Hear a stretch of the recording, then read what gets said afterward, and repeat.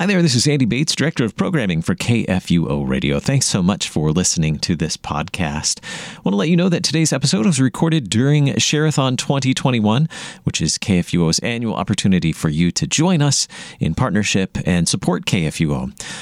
As you'll listen to the program, you'll notice that we give out a phone number for you to call in and pledge your support. That was for the live program. You can still pledge your support. You can still make a gift to KFUO. You can do that online by going to kfuo.org and looking for the donate button, or you can do that by text. Just send a text message to the number 41444 and then enter KFUO as the message. That's right. 41444 is the number you're sending the message to, and KFUO is the message. Click send. You'll get a message right back that'll walk you through those steps on your mobile device to make a gift. It's super easy to do. Thanks so much for listening, and thanks for your support.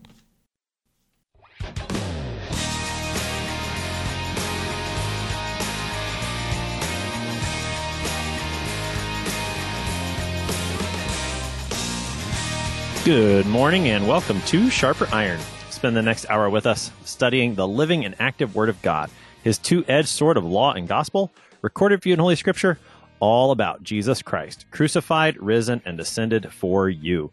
Thanks for tuning in this morning here on Worldwide KFUO. Christ for you, anytime, anywhere. I'm your host, Pastor Timothy Apple of Grace Lutheran Church in Smithville, Texas. Sharper Iron is underwritten by the Lutheran Church Extension Fund, where your investments help support the work of the Lutheran Church Missouri Synod. Visit lcef.org for more information. Today is Friday, April 23rd. It is day 2 of Share-a-thon. We are providing you more opportunities to partner with KFUO to support this gospel outreach that proclaims Christ for you anytime, anywhere, both on the airwaves in and around St. Louis, Missouri, and online across the globe. Give us a call today during this program to pledge your support. Call 1-800-730-2727. In the St. Louis area, you can call 314-821-0850, or you can text the number 41444. Text the message KFUO to that number, 41444. Text KFUO to that number to pledge your support today. Sharper Iron is privileged to be a part of this proclamation here on KFUO. We're digging into God's Word every weekday morning, and today we're again going to look at one of those images that St. Peter uses in his first epistle and see how God's Word makes use of that image to proclaim Christ to us. Today, we're going to take a look at how Peter uses the imagery of stones to help us sharpen our faith in Christ as we study God's Word today. We have with us regular guest, Pastor Philip Hoppe. Pastor Hoppe serves at Peace Lutheran Church in Finlayson, Minnesota, and St. Paul's Lutheran Church in Bruno, Minnesota. Pastor Hoppe, welcome back to Sharper Iron.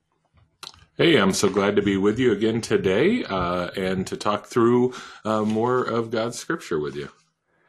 Yeah, we're looking at 1 Peter today. I don't think you've not been on the series with 1 Peter yet, have you, Pastor Hoppe? No, I have not. So let's just talk about the epistle in general to give you a chance to talk about it, what you see in there before we jump into our particular theme of stones today. Okay, so yeah, I mean, 1 Peter obviously in general has just kind of all of this glorious talk of sort of our position as God's people, and you know, all the especially all the hope and the joy we have in being God's people, obviously written by the Apostle Peter. And, you know, where it kind of starts off, you know, talking about being born again to that living hope through the resurrection of Jesus Christ from the dead. And so, you know, it's a particularly fitting kind of book to be reading in this Easter season, because it just kind of revels in what is ours because of Christ's resurrection. And in the passage we're going to kind of start with, at least today, we hear this even that in the metaphor, right? Living stones, which kind of harkens obviously to the only way we can be living stones is because there is the living cornerstone on which we are being placed. Yesterday, we looked at the theme of water, and today we're picking up the theme of stones. It's amazing how Peter uses such a variety of images in this epistle. And, you know, water is something that gives life. Stones, that's something that we don't associate with living. That's dead. And yet we're going to see, as you pointed out, how God makes dead stones into living stones, not only here in 1 Peter, but throughout the scriptures. The passage that this theme really comes through in is in 1 Peter 2. So I'm going to go ahead and read those verses today to get us started. 1 Peter 2, verses 4 through 8 is where this theme really comes out in 1 Peter. The apostle writes, "As you come to him, a living stone rejected by men, but in the sight of God chosen and precious, you yourselves, like living stones, are being built up as a spiritual house, to be a holy priesthood, to offer spiritual sacrifices acceptable to God through Jesus Christ. For it stands in Scripture, 'Behold, I am laying in Zion a stone, a cornerstone, chosen and precious, and whoever believes in him will not be put to shame. So the honor is for you who believe, but for those who do not believe, the stone that the builders rejected has become the cornerstone, and a stone of stumbling and a rock of offense. They stumble because they disobey the word, as they were destined to do." Those verses, 1 Peter 2, 4 to 8, really provide a foundation for us today to talk about stones. Pastor Hoppy, as we think about stones in general, before we pick up how the scriptures make use of this image, when we think about stones in our own lives, what are some of the things we associate with that the scriptures are going to pick up for us?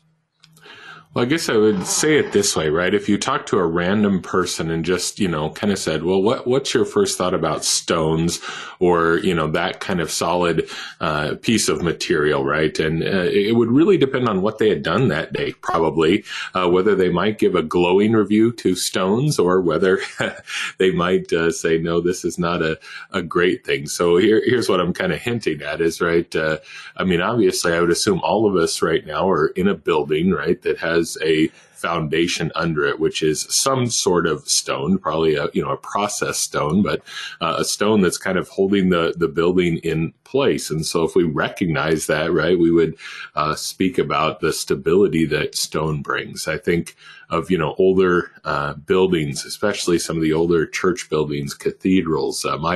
My first church was a limestone building, and you think about the glory of a building made with stone. And so it can be this very awesome image of stability and strength. And yet, especially as at least in some parts of the country, I think where you are, Pastor Apple, right? Gardens are certainly happening. But if you're working in a garden or in a field and there's those stones there that aren't doing anything but, hitting your plow or where you're tilling up the garden, they can be a real frustration. And the Bible really picks up both of those kind of themes, right? This, the rock that you're going to kind of stumble over, and also the image of the cornerstone being this solid foundation upon which the church is built. Out in the Texas Hill Country where I grew up, which is a little bit west of where I am currently, but there, the rocks, the topsoil is just not very deep. And when you're trying to plant a tree out there, you dig down a little ways and there's that rock and you just can't do anything about it. You're right. So in our lives and certainly in the scriptures, stones function in both of those ways. They provide stability, strength, foundation, and yet it's something that can also you trip over. And just reflecting on the conversation I had with Pastor Beck yesterday when we talked about water and how water in the scriptures is both source of judgment and salvation. The same water of the flood was a judgment upon the sin of the world and was also salvation for Noah. It's going to be a similar thing with the stone, I think, today, that stone, for those who believe, is going to be the foundation, the source of strength and stability. But for those who do not believe, it's judgment. They trip over that stone. It's interesting to see that. I bet there's other images in the scriptures like that, but it's I don't know, it's the work of the Holy Spirit, I suppose, that he puts these side by side for us here in 1 Peter, two images that have that same double use in the scriptures. Yeah, I agree with that. And I think, there are probably, like you said, are quite a few more. At least there are a lot of words and metaphors that are at least used in both ways. The only other one I think of right off the top of my head is yeast, right? Which is usually this kind of picture of bad, but then all of a sudden, in the parables, it becomes this picture of the kingdom, right? So, we get a lot of these, and I guess I shouldn't surprise those of us who understand law and gospel that God is sort of going to take any metaphor in his word and turn it into that two-edged sword, just to mix metaphors there. That's right. That's right. Yeah, law and gospel. That's exactly right. Yeah. So when we think about how then the scriptures pick this up, and we've started to dig into this, but help us to kind of summarize the way that you see the scriptures using this, and then in the rest of the program we'll dig into specific verses that Peter references and other places that we might think of. So give us a summary of how the scriptures use this image. Yeah, so I was kind of, as I went back and did some looking at this in preparation for the episode, I was kind of struck by how consistent the theme is, that when there's talk of this laying of this cornerstone, that there's also talk of removing things, or removing bad shepherds, removing bad rulers, removing the enemies of God. And then, right, that cornerstone is laid. And we really see this again throughout the scriptures, that this is kind of the language. And so, it is sort of the clearing out and then the building, the excavating of a place and then the building of something new.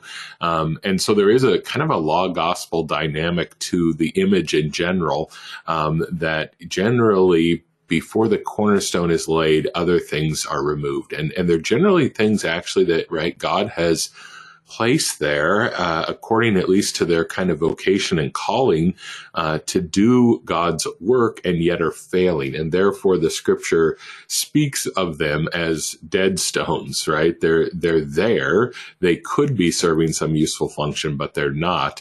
And so finally God removes them. He places his foundation, and then upon that he builds. And so we'll see in the rest of this program specific places where the Lord does that, specific texts that point us to this image. It is Share-a-thon 2021 here on KFUO, and we would love for you, our listeners, to support us, to join us in this worldwide outreach to share Christ for you anytime, anywhere. Make a gift, pledge your support to help in this worldwide outreach, and we would love to send you something as a gift as well when you pledge $120 or more, and that's just $10 a month. We've got these cool little keychains. I'm always in need of keychains around my house for the front door, the back door. It's always good to have a keychain. We've got these great little keychains from KFUO, KFUO Radio, Christ for you, anytime, anywhere. A gift of $120 or more for a year, just $10 a month. We would love to send you one of these keychains. It is neon green, so you'll never lose it. Well, I shouldn't promise that. You might lose it, but it's not because of the color of the keychain. So give us a call, 1-800-730-2727 worldwide. You can call 314-821-0850 in the St. Louis area, or you can send a text. I've never tried this. Pastor Rob, have you ever given by text? I have never done that. No, I don't know. I guess I'm too old. I might be too old too, but you can do it, I'm told. And you text. That's right. Thank you, Mr. Bates, today. So you can text. Here's how you do it. You text the number 41444, and you text the message KFUO to that number, and it sends you something back so that you click on it and you can give right there. Text KFUO to the number 4144, or call those phone numbers. Partner with us here on KFUO to support this worldwide outreach, Christ for you, anytime, anywhere. You're listening to Sharper Iron. We're going to take a quick break, but we'll be right back. Please stick around.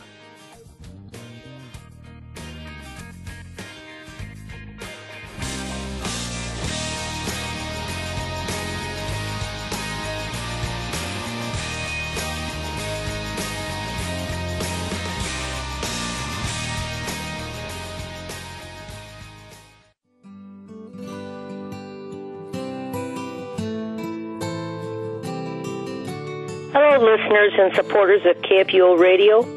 We are so blessed to have this worldwide gospel-sharing radio station. We have Bible studies, Sharper Iron, Thy Strong Word, and more, which are centered on sound doctrine. We have worship services on Sunday to lift us up in worship and praise when we can't be in church. The talks, discussions, hymn explanations, campus updates, missionary profiles, and so much more give us insight into our walk in the world as Christians. KFUO's music lifts us by helping us sing in troubled or happy times.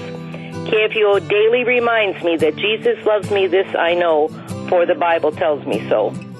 I am sure there are so many more reasons why we can support KFUO, and you have yours too. We thank God for this gift, KFUO, and all the people who put it together and keep it going. God bless you all. Nancy from Illinois.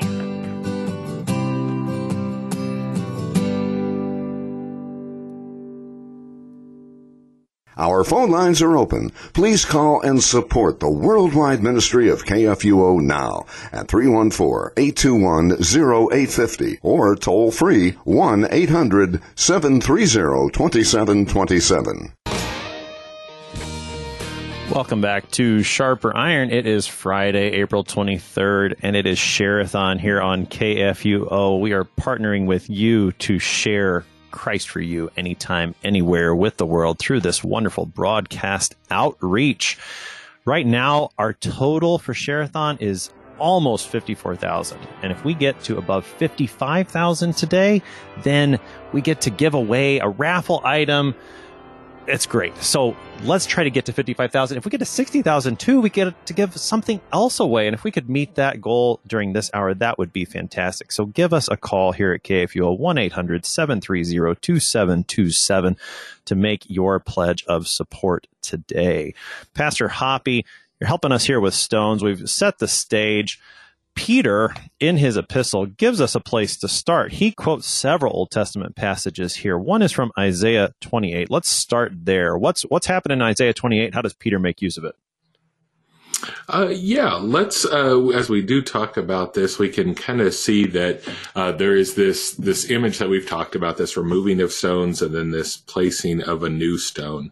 And as we look at that, we see this here in Isaiah 28 in a particularly, I think, interesting way, because the context here is speaking about God's people returning to Jerusalem after the exile. As you know, in Isaiah's writings, we have all of these different periods that are being talked about, right? Before the exile, during the exile, and as they come back from exile, and all of these prophetically by the prophet Isaiah.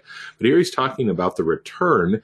And when he speaks about Jerusalem upon the return, he describes it as being ruled over by a bunch of wicked, lying drunks. I mean, not a particularly great picture, especially of those who are supposed to be watching over the city. And here, to kind of bump up the metaphor even a little bit more, we're told that he sends hailstones to get rid of them, right? So here come these stones flying out of the sky to remove the dead stones that are watching over Jerusalem. And then he says, right, again, that he is now going to lay this sure foundation, this precious stone there in order that his people can return and then build there upon it. So how do we see the law and the gospel present in that use of the word stone? Right. So, I mean, these, the hailstones there are obviously, we could say, all law, right? If God from his heavens is casting down stones at you, it's one of the other things, I'll mention quickly, I don't think it's real important to the overall talk we're having today. But of course, the only other place you really see stones talked a lot about is in stoning people, right? People picking up stones and throwing them. Well, in this case, it's God that is throwing the stones, and that's the law. And again, law upon people that are supposed to be carrying out a good function and are not. Many churches on Good Friday will use this service called the chief service. And at the end, there's this thing called the reproaches. And in those things, it's kind of this thing where God says, look at everything I've done for you. I've set up everything perfectly. And you repay me with thanklessness. You repay me with sour grapes when I should be getting good grapes. Well, this is kind of the image in Isaiah is these people that have been given Jerusalem for the time, they've been given everything, and yet they are dead. They're not producing what they should. And so God, in his law, will remove them. Then in the gospel, right, he will go now and lay this cornerstone so his people again can be built up upon it. Now, when it comes to the image of stones, then another passage that Peter uses is in Psalm 118. And when I think of the image of stone, particularly in the Old Testament, this is one of the key passages because it not only shows up here in 1 Peter, but Jesus makes use of it himself in some of his preaching, particularly during Holy Week. It shows up in some of the apostolic preaching as well, and I'm sure we'll get there. It particularly functions on Palm Sunday in my mind because of the context of Psalm 118. But I won't take any more thunder from you, Pastor Hoppy. Take us into those words from Psalm 118, how the image of stone functions there, and again, how Peter's making use of it. Yeah, and I was going to go to a little different place. So I'll save you a little thunder with, Palm Sunday. You can certainly go there here too. But, again, you have this talk about sort of the enemies of God thinking they're ruling and sort of in an arrogance, right? And what God does is he comes and does this marvelous thing, right? It's just a great phrase, right? The doing of the Lord that's marvelous in our eyes. And when he does that, then, right, when he lays this cornerstone upon which now his church can be built, we get this phrase, and this is a phrase we use a lot, right? This is the day the Lord has made. Let us rejoice and be glad in it. But I found it as I was thinking through this psalm, we often forget that context of that phrase, right? That why is it the day that the Lord has made, and why are we to rejoice in it? Precisely because it's the day on which he's laying his cornerstone. And so, when we think of that, maybe we think of Easter Day first when we hear that phrase, although it's meant for every day, really, right?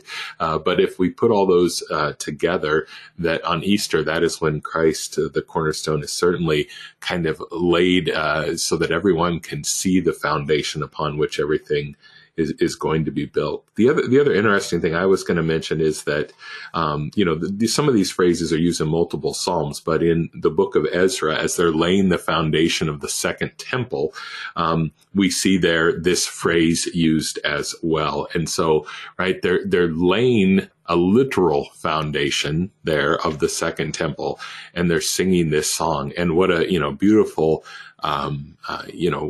foreshadowing of what's going to happen, right? That if we can sing this song when the second temple, which again was not as glorious as the first temple, and certainly not as glorious as the third temple, Jesus, right? If we can sing the song there that the Lord is good, taste and see, we certainly can say that when Christ is laid as the foundation. I did not know that, the thing about Ezra, and I really like that because I think that fits very well with everything that's going on here. The reason that I associate this psalm with Palm Sunday is because of the way that it continues after the language of stones.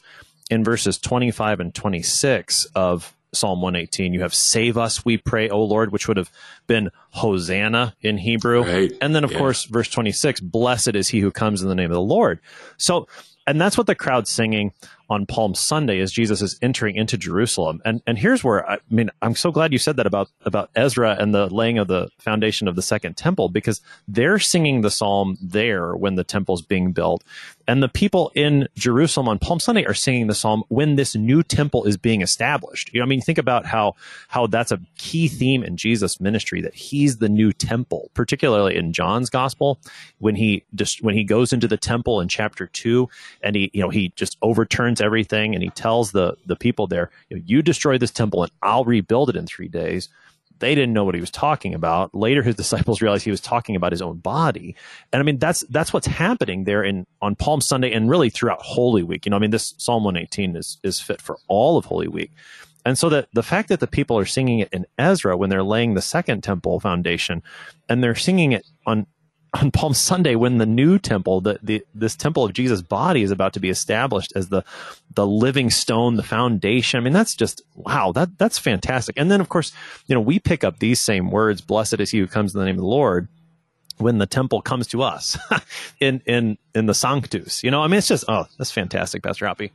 Yeah, and this, I've been told that, and I don't get exactly whether this is every year or something, but those Orthodox Jews and maybe some, and this is a whole nother topic we don't have time to get into, but some other Christians that are trying to rebuild the temple in our day, they say that I think it's every year, roll this cornerstone right up to the Temple Mount, and, is saying, hey, we're ready to build. And then the people tell them, go back away, right? You're not doing that this year. But again, think of that image even as Christ coming on Palm Sunday, right? The cornerstone is sort of being rolled up to the Temple Mount, right? And now it's going to be laid. Now, the other text that Peter brings up for us comes from Isaiah chapter 8. It is when we studied this a couple days ago on Sharper Iron. It is amazing how Peter just goes from one Old Testament text to the next so seamlessly. He uses Isaiah 8 here in chapter 2 as well. What's the context there? Well, here, we're now back. Like I said, Isaiah takes us to different, portions of kind of the history of God's people, all surrounding the exile, but at different points throughout that. And so here the context is that of Assyria invading, right? And in a kind of interesting way, Isaiah is called at that point to set himself apart from the people of Israel. In other words, to live differently than the rest of Israel. It's a sort of a sad thing, right? That Isaiah would have to act differently than the people of God in order to be like what the people of God are supposed to be. And in fact, the people of Israel in this passage are described as crumbling. And I found that kind of, with the metaphor, very fitting, right? A dead stone does begin to crumble. But he is instead basically told to find refuge upon the cornerstone again, right? So in this case, the tribes of Israel that have been faithless are removed, particularly, the northern kingdom first, and then later the southern kingdom, but then the cornerstone again will be laid after that. So it gives us even just this salvation history, right? That the north has to fall, the south has to fall, exile has to happen, and then the cornerstone will finally be laid.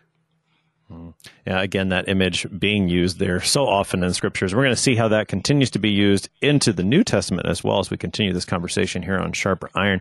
One of the things that's amazing for me as the host of Sharper Iron is to hear from listeners. Yesterday, I had the privilege of speaking to Jeff, who listens regularly, and he outlines the show, or he's begun to do that. And he sent me one of the outlines, and it's just fantastic to see how the Word of God is impacting his life, how he's sharing it with his family, how he's making use of it. What a humbling thing for me. We've got another email here from a listener, James, who he and his wife listen regularly. And he writes this: we listen to the program Sharper Iron Monday through Friday on our Amazon Echo smart speaker, which, Pastor Hoppy, this is another one of those things where maybe I'm just too old.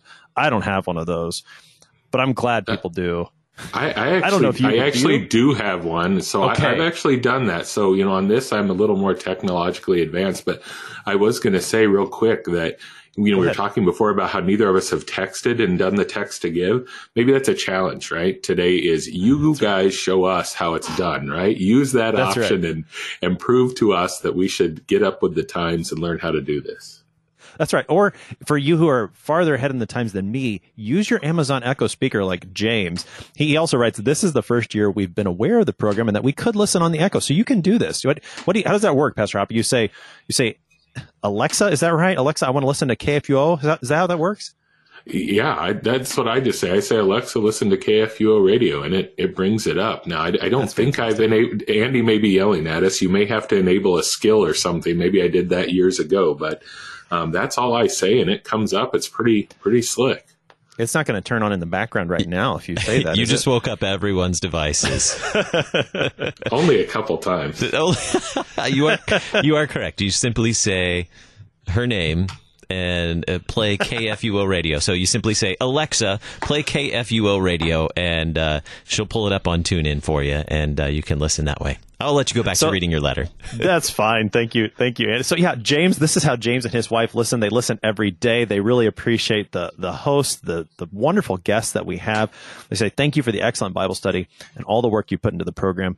We continue to learn so much from you and your guests. Have a blessed Easter. James, you and your wife have a blessed Easter as well. Thank you for your encouragement. It is a privilege for me to be able to talk to so many faithful pastors across the country, to learn from them the Word of God, and to share that with you, our listeners. Thank you for listening. Thank you for partnering with us during Share-a-thon to support this worldwide outreach of sharing Christ for you anytime, anywhere. Again, give us a call, 1-800-730-2727 worldwide. In the St. Louis area, 314-821-0850, or text Show Us Old Pastors How It's Done. Text KFUO to the number 41444. You're listening to Sharper Iron here on KFUO. We're going to take that short break. We'll be right back. Please stick around.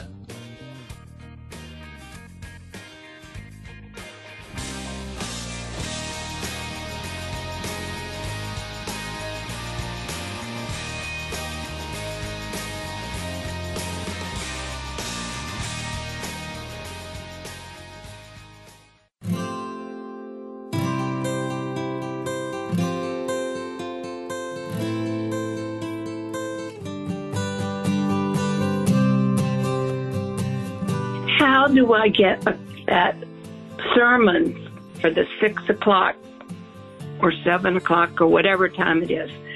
How do I get a copy of that sermon? It was so fabulous. I need it to help me spread the word. It was just so powerful to help me counter the people who only know the judgment side of God.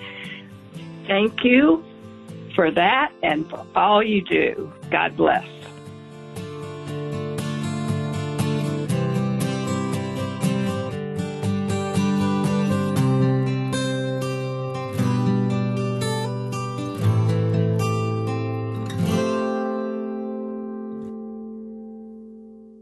Our phone lines are open. Please call and support the worldwide ministry of KFUO now at 314-821-0850 or toll free 1-800-730-2727.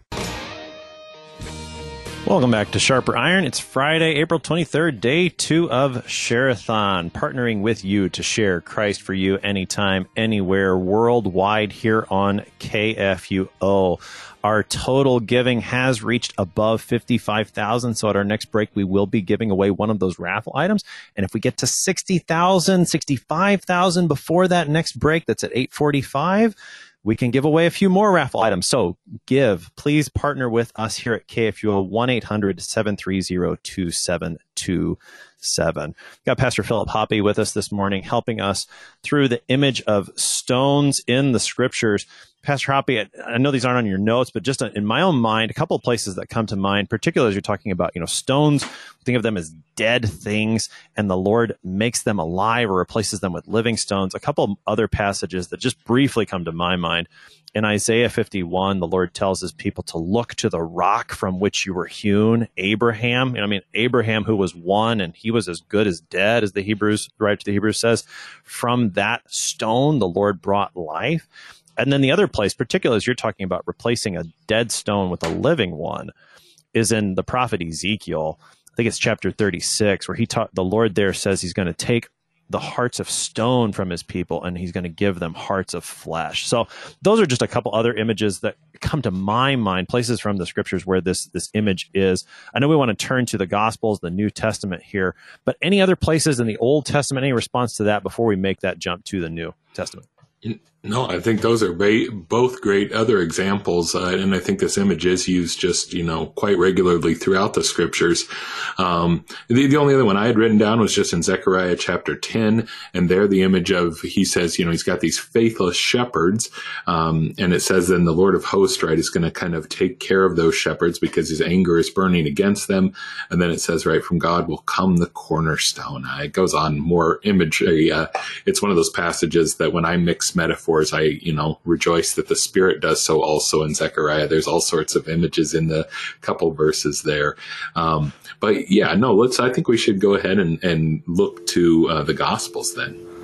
Sure. And so in the Gospels, of course, we'll talk about Jesus. But before we get to Jesus, you've got the forerunner of Jesus, John, who very famously uses this imagery in his own preaching. Yeah, absolutely. When he's out there preaching his baptism of repentance, right, you get the religious leaders that come out who have no intention of humbling themselves to undergo that baptism.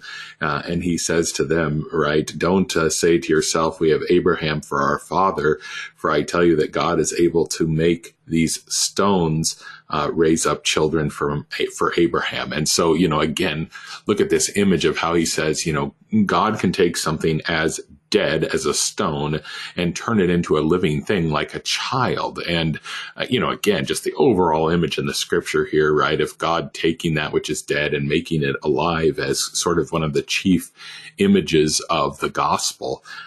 John the Baptist picks up on this here, but he does so kind of in the context of a rebuke, obviously, a fairly strong rebuke. But at the same time, it's literally true, right, that he could have taken those stones and made them into children for Abraham. And in essence, that's what he does. Right? I mean, he takes those who are dead and he makes them alive by faith. That same faith that Abraham had.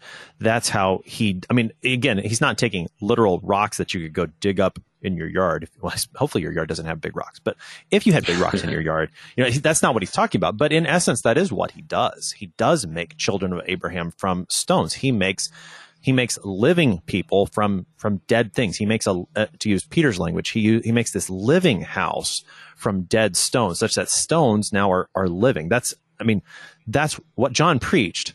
That's actually what the Lord does. Absolutely. And, we get this echoed again. We were talking about Palm Sunday before, but there Jesus, right, when, the others that are opposed to him are telling Jesus that he should, quiet those that are speaking about him being the son of David, right? He says there again, right, that he could make the stones cry out if those children didn't. And again, just this constant image. And again, when I said literally, I wasn't saying literally turns stones into children, but he literally could, right? I mean, that is kind of his point. If he wanted to, he could, but you're exactly right. He's using that as an image to speak about what he does with us, right? And so, it's this constant and beautiful image. So as we then turn to our own Lord's Words Life ministry, we see this image come up in Satan's temptation of Jesus. What happens in that interaction? How does Jesus use that image? Yeah, I think this is kind of interesting. I kind of gained a little bit more insight as I was looking at this, this image, this temptation where Jesus has not eaten, right? He's fasting. And then Satan says to him, if you are the Son of God, command these stones to become loaves of bread. And the part that was kind of, new to me as I was studying this time is, right, we get that he's saying, if you are the Son of God, in the sense of, if you're that powerful, you can do this. But I think there might even be more, that he understands that God himself does this work. Satan understands that God turns dead things into living things. And therefore, if Jesus is the Son of God, he also should be able to turn something as dead as a stone that would not nourish you at all into loaves of bread to nourish you. So I think it's even more just than his power. It's actually a characteristic of God that he's referring to here. And he says, if you're the son of this guy, you should be able to do the same thing he does. What strikes me about that interaction, because it is, Satan is the one that says to Jesus, if you're the Son of God, do this, make these stones bread. In Jesus' response, he quotes from Deuteronomy saying, man does not live by bread alone, but man lives by every word that comes from the mouth of God. And that same juxtaposition of stones and the word of God as nourishment, that's what Peter has here in 1 Peter 2. And it's always kind of struck me as strange. And I'm still not sure exactly how the jump is made, but it's interesting that Jesus has those two images side by side as well. In Peter, you have as newborn babies long for that pure spiritual milk, long for the word of God that nourishes you. That's the same thing. I mean, like Jesus picks up that as well in the same context of stones. So I'm not sure what to do with that right now, but it's something that it seems there's a connection between those two texts. Again, I'm not connecting all the dots in my own mind right now, but I don't know. There's something there. No, I think you're right. We'll have to come back to it on another episode someday. That's right. That's right. Sharper iron still. We're still working on that sharper iron. Yeah. So, Pastor Hoppy, let's keep working our way through our Lord's ministry. Jesus himself picks up Psalm 118 that we were talking about earlier. He uses it in what's called the parable of the tenants sometime. How does our Lord make use of this text? Yeah, so here he, paints this picture. I was talking about those reproaches before, and the reproaches kind of have this image too, right, of the vineyard being built and then it being given out to these tenants who do not do well with it. And that's this parable of the wicked tenants is, they're not good stewards of the vineyard. And, to the point where when the son is sent to get the fruit of the harvest, he's killed, right? So the very bad tenants. And God says, right, he is going to then replace them. And he is going to, again, here Jesus says, right at the end of telling this, that have you never read the scriptures? The stone that the builders rejected has become the cornerstone, and this is the Lord's doing, and it is marvelous in our eyes. So the other thing that I guess is kind of interesting to me in a lot of these images is that there is sort of a threefold thing. There's the removing of the dead stones, there's the laying of the cornerstones, but then there's also then the living stones that are built on top of it, right? So again, here in the Matthew account, he says, right, ultimately says this is going to be taken away from you and given to a people producing its fruit. So yes, at the center of it is the laying of the cornerstone, Jesus, but a cornerstone, right? I mean, sometimes maybe we forget this, but it's really of no value unless something is built on it, right? Otherwise, you just have kind of, in our day and age, you just have this big piece of cement in the ground that does nothing. And so God lays the cornerstone precisely so that it can be built on. And then, like you said, the only way he can build on it is by turning us dead stones into living stones that he's going to place on top of Jesus. Yeah, I mean, the removal of the dead stones that happens, then, through faith in that living stone, that cornerstone, the Lord works to bring those dead stones to life and build them around that true foundation. Because when not built on that true foundation, all you can be is a dead stone. And so the Lord does that work, that law work of removing whatever idols you may try to build on, or whatever false faith you have, so that you can be built as a living stone on that true cornerstone. Before we take our next break, let's pick up one more image from the New Testament here. In Matthew 24, and in parallel text in the Synoptic Gospels, Jesus is standing there in front of the temple with his disciples, and he says something very astounding about the temple, those huge, beautiful stones that are a part of that building. Pastor Hoppy, how does that fit into this larger theme that we're talking about? Well, yeah, this goes back to, as you were talking about him coming into Jerusalem. And again, when he comes into Jerusalem, then he goes in and he cleanses the temple, right? All of this is kind of being built. And here he kind of brings it home for the people that the disciples are marveling at the stones there in the temple, probably both their actual, beauty, their stability, but also kind of the as a symbol of the temple, right? That it's really important too. And Jesus says, right, all those stones are going to be thrown down, right? Not one will be left upon another. And again, we know this, literally happens in 70 AD. But not only is it literally going to happen that those stones are cast away, but it is happening in that very moment, as you said again, where Jesus and his body now is becoming the temple, and he is going to now be that place where God comes to his people in the flesh of Jesus. That all comes here, and we see this beautiful picture again of that's how he is laid as the cornerstone of the new temple. And he is the new temple, or the Bible uses temple in several ways, right? Jesus is the temple, the church is the temple, each individual person is the temple. But it kind of comes together in this First Peter language, right? Yeah, we're all part of this new temple because Jesus is the cornerstone, and then he makes us living stones to be built upon it. Yeah, Christ is our cornerstone, as the hymn says. And we're going to keep looking at that image here on Sharper Iron. Again, it is Share-a-thon here on KFUO. We have some people to thank, some gifts to give away. As I mentioned earlier, we have reached above that $55,000 plateau. And so we're going to be giving away one of the raffle items. It's this beautiful Lutheran Study Bible with Luther's rose on it. We've got Andy Bates and Mary Schmidt with us. Right? Good morning. We are here so glad to be along. And yes, we get to draw a name here in just a little bit to give away that Lutheran Study Bible. Who would we like to thank this morning, Mary? I have a couple of people I'd like to thank. Thank you, Dan and Dale of Bunker Hill, Illinois. Thank you for your support. Jeanette of Waterloo, Illinois, who gave in memory of her husband, Ray. Thank you so much for your partnership and support. William of Carpentersville, Illinois. who gave in honor of his parents, William and Charlotte Cask. Thank you so much for your gifts. Dorothy of Glen Carbon, Illinois, thank you. Eleanor of Sterling, Illinois, thank you so much for your support.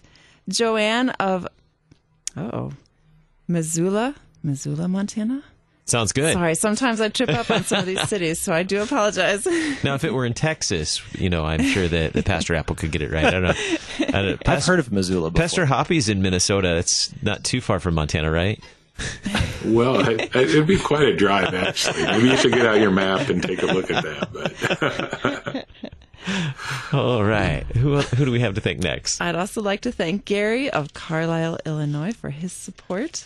And Lisa of Rosemary Beach in Florida. She gave in loving memory of her parents, Ed and Betty. Thank you, Jack and Marilyn from St. Louis, Missouri, for your support. And John and Karen from Lake Villa in Illinois. Charles and Laverne in Centralia, Illinois. Sue from Belleville, Illinois. She gave in loving memory of her parents, Otto and Ethel, and also in loving memory of Michael Henderson. So thank you for those loving gifts. Thank you, Janet of Staunton, Illinois, for your support, and Patricia of Waterloo, Illinois, who also gave in honor of her parents, Arthur and Verna, and her grandparents, Herman and Dora. And thank you, William and Susan of Livingston, Texas. They gave in loving memory of their friend, Don Brose. So Livingston, Texas. Pastor Apple, any clue? Is that anywhere near you? It's not, but Pastor Askins formerly served that congregation. Well, we are so thankful for all these wonderful folks who have called in and pledged their support. And do we have a name to draw for the... We do, all and this right. is going to be for that Luther Rose Lutheran Study Bible. That's really beautiful. I don't know if you've seen it, but it has Luther Rose on it, and it's embossed in leather, and it's very, very pretty. And our winner is Sherry Rollet of Perryville, Missouri. Sherry is actually the day sponsor for today, April 23rd. She gave in loving memory of her dear friend, Ruby Schubert. Ruby introduced her to KFUO, and she started and... she said she couldn't stop after that. She listens to KFUO every day, and she's very thankful for her friend introducing her to KFUO. Very good, very good. So we are at 55,395, and Pastor Apple has set a goal. What's that goal for this hour, Pastor Apple? Let's try to get up to 60,000 so we can give another raffle item away. All right. So we've got about 12 minutes to do that. I'll let you gentlemen here. Well, we'll come right back here in just a little bit so you gentlemen can study God's Word here on Sharper Iron. Thanks so much.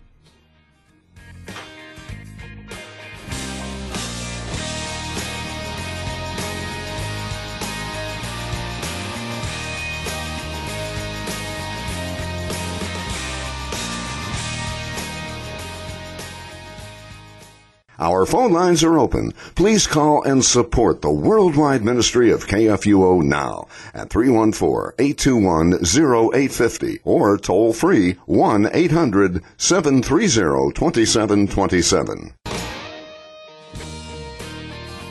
Iron, it's Friday, April 23rd, day 2 of Share-a-thon here on KFUO, trying to get up to 60,000 before the end of the hour. Not that much farther. Please partner with us to support this outreach of Christ for you anytime, anywhere through this wonderful broadcast ministry here on Worldwide KFUO. Pastor Hoppy, we're talking the image of stones here in the Scriptures. We've looked at most of the stuff that's in the Gospels. There's one more place that we could probably look in the Gospels. The evangelists highlight for us that stone that was placed in front of Jesus' tomb. How does that factor into this whole picture? Yeah, I mean, I think this is the ultimate image of a stone and a dead stone that's removed in order that life might come forward, right? So, we get quite a bit of imagery here in the sense of this stone that is not only placed there on Jesus's tomb, it is then also sealed in place, and all of this according to the enemies of God, right, to try to keep Jesus there, and so that there would be no doubt in anyone's mind that Jesus was dead, and that was the end of his story. And so this stone is supposed to be the end to Jesus's story. And yet then we are told on Easter Sunday, right, that stone is removed, rolled away by the angels. And then we get this wonderful picture in the Gospels, in one of the Gospels, I believe it's Matthew, where the angel is actually sitting right on top of the stone. It's this great image of conquering, right? Oh, that huge stone, that's nothing. Let me sit on it right now. Of course, not that the angel himself has the power to conquer, but he's the angel, right, that God has sent with his own power. And so, this beautiful picture here of all these stones that we're talking about, this large, great stone that the women are afraid they're not going to move, and that the enemies of God are hoping will make sure that Jesus does not move.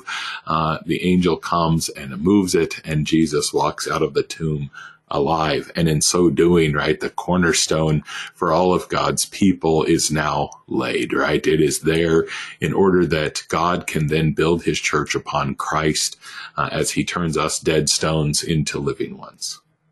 Yeah, I mean, even just to broaden that a little bit into the crucifixion and resurrection of our Lord, which again it finds fulfillment there on Easter. But even what Matthew tells us happens upon the death of Jesus. You've got rocks splitting there at the death of Jesus, and you also have those saints who come out of their tombs at the death of Jesus. I mean, you see right there, I think, that the stone that the builders rejected, it's actually the cornerstone at that moment. In the rejection of the stone, it's already being laid as the cornerstone, and it's made full there at the resurrection.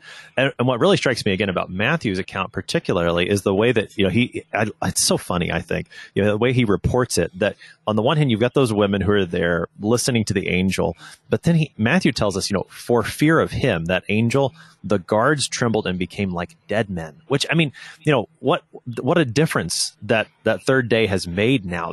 This cornerstone that was rejected, now alive, now the foundation, all who are in him are living. Again, those who are not, they become like dead men. That becomes a judgment for them. And yet, what's the point of this cornerstone? To be laid, to be that foundation for all people, that those who are built upon him do have life, do become those living stones in him. Pastor Hoppy, as we think forward into the New Testament, into some of the other apostolic preaching, we have Peter himself in some of his preaching in the book of Acts using this prior to the writing of his epistle. Where do we see that? How does he make use of this image? Yeah, so in Acts chapter 4, we have Peter here kind of preaching what we'll later find in this epistle. And for some of you, again, as you go to church this week, if your church uses what's called the 3-year lectionary, you'll actually hear this text this Sunday. So it'll be great to kind of bring all of this back to your mind. But there, he says, right, let it be known to you and all the people of Israel that by the name of Jesus Christ of Nazareth, whom you crucified, whom God raised from the dead, by him, this man is standing before you well. He's referring there to the lame man that has been healed. And then he says, this Jesus is the stone that was rejected by you, the builders, which has become the cornerstone. And so there again, get this, that he is preaching this as a message of rebuke, right? It was rejected by you, the builders. In other words, again, the very people who were supposed to be building the kingdom of God by God's, order, they're being rejected, right? Because they rejected the very cornerstone that was supposed to be laid. And now, right, Jesus is that stone upon which everything is going to be built. Of course, the great news here is in this sermon, even those who have rejected the cornerstone are now called to repent and then build upon the cornerstone, right? This is full strength law that they rejected him, but they are also then called to find their own life upon him, because, as the text says, right, there is no other name under heaven given among men by which we must be saved. Yeah, I mean, it's quite amazing in the preaching in the book of Acts. And I think sometimes we miss this or we forget this. For example, there in Acts 4:11, this Jesus is the stone that was rejected by you, the builders. And we put ourselves into that I was the one who rejected Jesus in idolatry. And that's true, of course. I mean, these words do apply to us. But Peter's preaching to people who quite literally put Jesus on the cross. I mean, who would have maybe, either were among the leaders who did that or among the crowd who shouted, crucify him. that's who Peter's preaching to. And even for them, this stone that they've rejected is the cornerstone for them, just as it is for us. So, Pastor Hoppy, with just a couple minutes here as we wrap up, what does this all mean for us as Christians? What does it mean for us to be built on this cornerstone, the one rejected that now is the foundation, so that we would be living stones in him? Well, yeah, I think it is, in the end, it's just wonderful gospel news for us, right? Because as we examine our own lives, we do see death, right? And we can think that we are just these crumbling stones of no use. And again, by ourselves, that would be an accurate, recognition of where we are in life. And yet, right, even though we at times in our sins reject the one whom God has laid as cornerstone, we too are called back. We are told that this is where we will find our life, and that he will make us living stones as we are placed upon the living cornerstone, Jesus, the resurrected one. And it's this beautiful picture, sort of, even if you get the image of us being laid right upon Jesus, that his life now is transferred to us. Unlike in the Old Testament, where if there is an unclean thing and you touch it, you become unclean. Here, there is a living thing. And if you touch it, you now become living. And God builds his church with you as a part of it. Pastor Philip Hoppy is the pastor at Peace Lutheran Church in Finlayson, Minnesota, and St. Paul's Lutheran Church in Bruno, Minnesota, helping us today to discuss the image of stones, how Christ is our cornerstone, and in him we are made into living stones, built upon him as that foundation for our faith. Pastor Hoppy, thanks for joining us today. So glad to be with you. And I also hear it's your birthday, so happy birthday from the entire KFUO worldwide audience. Thank you, Pastor Hoppy. It's a joy to be with everyone today.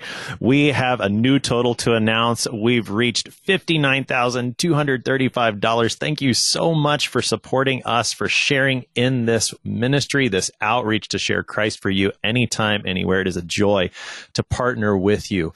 Again, this is Share-a-thon here on KFUO. Please continue to support, partner, pray for us here at KFUO.